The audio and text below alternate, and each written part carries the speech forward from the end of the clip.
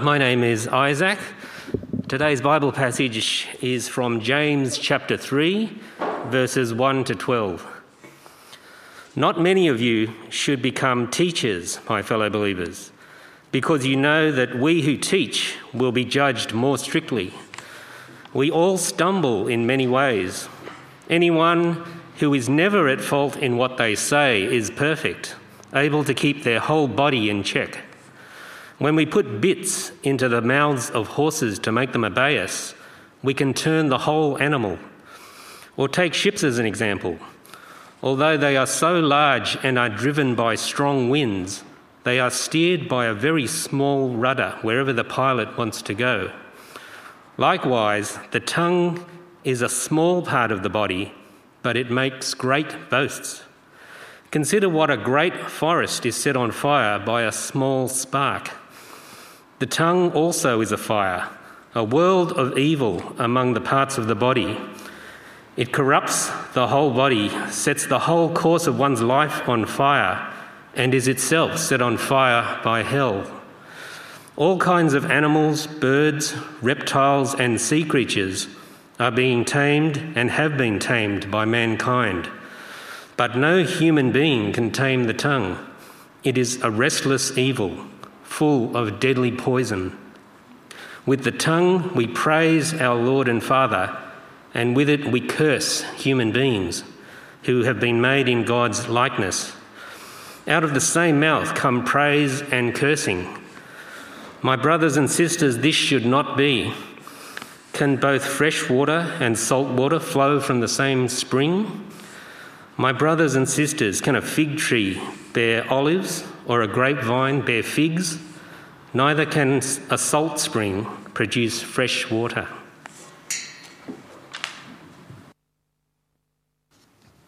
Well, it's great to be here and to be looking out at a bunch of faces today. I've been staring out at an empty church over these last few weeks while we've been doing the recording, but it is great that we can continue to have people meet with us online.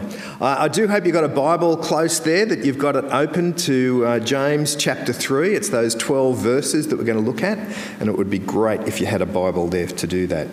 But I'm going to pray for us before we do. Father, we want to thank you that you have given us your word, that it speaks to us about what you're like, what we're like, and how we need to change to be conformed to the image of your Son, Jesus. We want to pray now that you would help us as we look at this passage from James, that we might go away from here with a renewed desire to be faithful followers of your Son. And we pray these things in his name. Amen. In cattle, there is a disease called foot and mouth disease. The disease is very serious, and when it's detected, it needs to be dealt with very, very quickly. An outbreak can be devastating for the cattle industry. In humans, there's a problem with a very similar name. It's called foot-in-mouth disease. Now, the problem with foot-in-mouth disease is very different to the one in cattle. Most people will suffer from it at some time during their lives. Some will have it more seriously than others. Some seem to have it most of their life, and some pretend that there's nothing wrong with having it. If a Christian suffers from this problem, then James says they certainly need to do something about it. They should recognise that it is a problem, and they shouldn't let it get out of hand. The symptoms of foot-in-mouth disease are varied, but generally speaking, it's when your mouth or your tongue is used in an inappropriate way, in a way that's not helpful to others. And it's serious. If you've got your Bible there, flip back to James chapter 1 and look at what James gave as a definition of true religion. He says this in verse 26 of chapter 1. Those who consider themselves religious and yet do not keep a tight rein on their tongues deceive themselves, and their religion is worthless. He says that if you can't keep a tight rein on your tongue, then your religion is worthless. And even before that, jump back to verse 19 of chapter 1, James says this, "My dear brothers and sisters, take note of this. Everyone should be quick to listen, slow to speak, and slow to become angry." James has already said some pretty important things about the tongue. And this first half of chapter 3, the whole of these 12 verses is all to do with how you use your tongue. The section starts there in verse number 1 at the beginning of the chapter, and he says this. And it seems like a bit of a strange place to start. Verse 1, chapter 3. Not many of you should become teachers, my fellow believers, because you know that we who teach will be judged more strictly. Now, I suppose the connection's probably not too hard to see, is it? I mean, if the main tool of a builder is a hammer, and if the main tool of a barber is a pair of scissors, then the main tool of a teacher will be their mouth, what they have to say. The type of teaching that James has in mind here is Bible teaching, teaching God's word. I don't think he's talking about swimming teachers or violin teachers receiving a tougher judgment, though possibly violin teachers should receive a tougher punishment. What we're talking about here is people who are teaching from the Bible, and they need to take great care of their tongue. Those who are involved in teaching God's word, and it might be scripture teaching, it might be a home group leader, it might be a Sunday school teacher, it might be a Bible college lecturer or a preacher standing up in a church. They need to do this very carefully. And it's not only teachers who need to be careful about what they say, because look at what he says in verse number 2. We all stumble in many ways. Anyone who is never at fault in what he says is perfect, able to keep his whole body in check. Now, there's something comforting in knowing that not everyone is going to be able to keep their tongue in check. Everyone faces this ongoing challenge with their tongue. But it doesn't detract from the fact that mistakes with the tongue are among the most serious mistakes that you can make in your life. I think if we all had our lives to live over again, there would be things that we have done that we wouldn't do again, but I guarantee that there'd be more things that we have said that we wouldn't say again. The tongue is a powerful thing. And to stress how significant the tongue is, James uses two pretty simple illustrations, and illustrations that we can relate to. He talks about horses and boats. Those who've ridden a horse know that they're a very large lump of meat. They bite you at one end, they kick you at the other, and they're uncomfortable in the middle. But the amazing thing is, with just one tiny piece of metal in the horse's mouth, you can actually control where the horse is going to go. This piece of metal that's no wider than this can actually control the whole direction of the horse. Now, I want to go on record here and say that's not always been my experience in the very, very few times that I've actually ridden a horse, the bit didn't seem to make a whole lot of difference to where the horse was going. But I have it on good authority from those that do ride horses that it does work. The point that he makes about boats is one that I can understand a little bit better. That a boat is directed by a very, very small rudder, That's the Queen Mary that you've got there in that picture. It weighs 150,000 tonnes. It's a huge ship. And the rudder for that ship weighs 141 tonnes. That's 0.1% of the entire weight of the boat. And yet that tiny rudder can direct that massive boat. And that's exactly the point that James wants to make. The tongue, even though it's a very small part of your body, is a very powerful thing. Our mouths can have a huge impact on our present and on our future. I mean, you only have to think about politicians, don't you? One little slip of the tongue, one instance where they say the wrong thing, and it can cost them their whole career. Now, we know that our tongue can be like a rudder, that it can be like the bit in the horse's mouth. It can actually set the direction of our life. Those things that come out of our mouth, those words can actually change a lot. James uses a third illustration to show how powerful the tongue can be, something that Australians probably know a little bit more than most people. He talks about bushfires. Every year in Australia we have fires somewhere in the country, and the extraordinary thing is that it can just be something very simple like a cigarette butt that's been flicked out a window, or a tiny spark that ends up consuming hundreds of square kilometres of bush. And the tongue, James says, can do the same thing.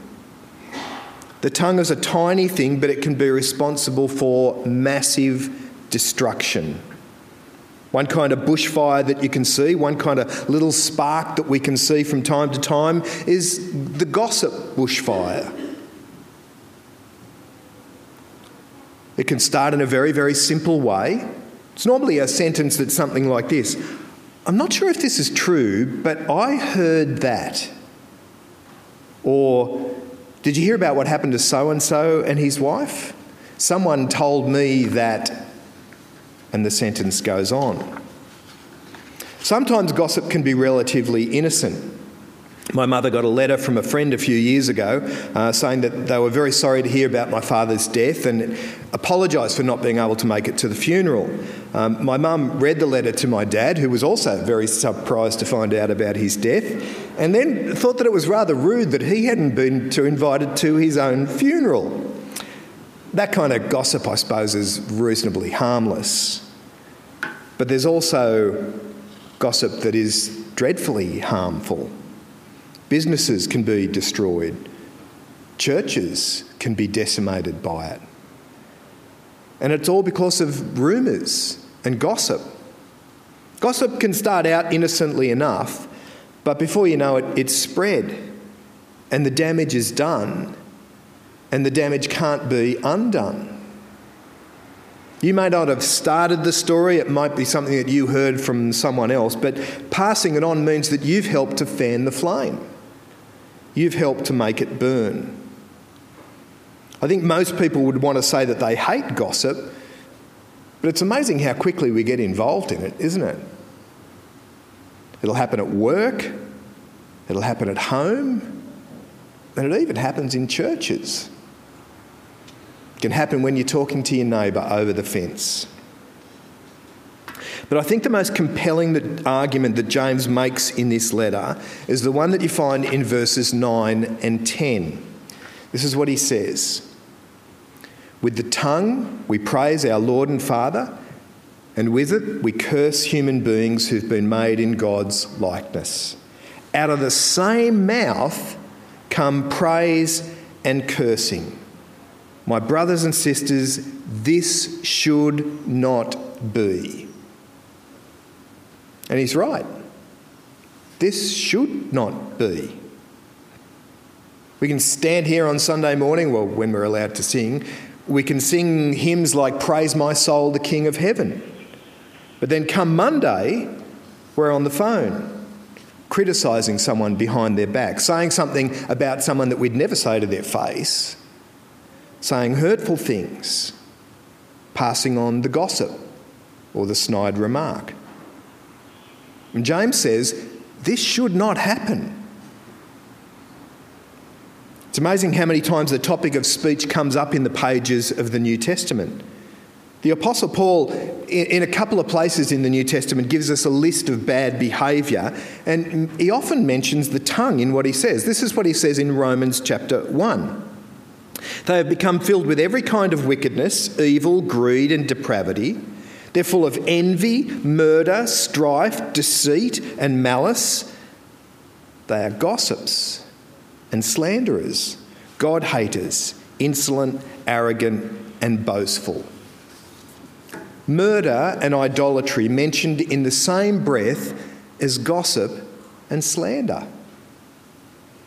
Then in 1 Corinthians he says this: "But I'm writing to you that you must not associate with anyone who claims to be a brother or sister, but is sexually immoral or greedy, an idolater, a slanderer, a drunkard or a swindler. Do not even eat with such a person." There it is again. Slander mentioned in the same sentence as sexual immorality and drunkenness. Back to James chapter 3. He uses one more illustration, and I've got a funny feeling he might have borrowed this one from Jesus. James chapter 3, verses 11 and 12. Can fresh water and salt water flow from the same spring? My brothers and sisters, can a fig tree bear olives or a grapevine bear figs? Neither can a salt spring produce fresh water. What sort of fruit should come from the mouth of those who know and love God? What sort of fruit should come from the mouth of those who profess to trust in Jesus? What will the speech be like of those who sing God's praise? Will it be malicious language, bitter words, slander, gossip, unloving speech? James is saying that none of these things should come from the mouth of those who love Jesus and want to live their life trusting him. Jesus himself made a pretty powerful statement about how it is we should use our tongue. Matthew chapter 12, Jesus says this, "But I tell you that everyone will give an account on the day of judgment for every empty word they have spoken.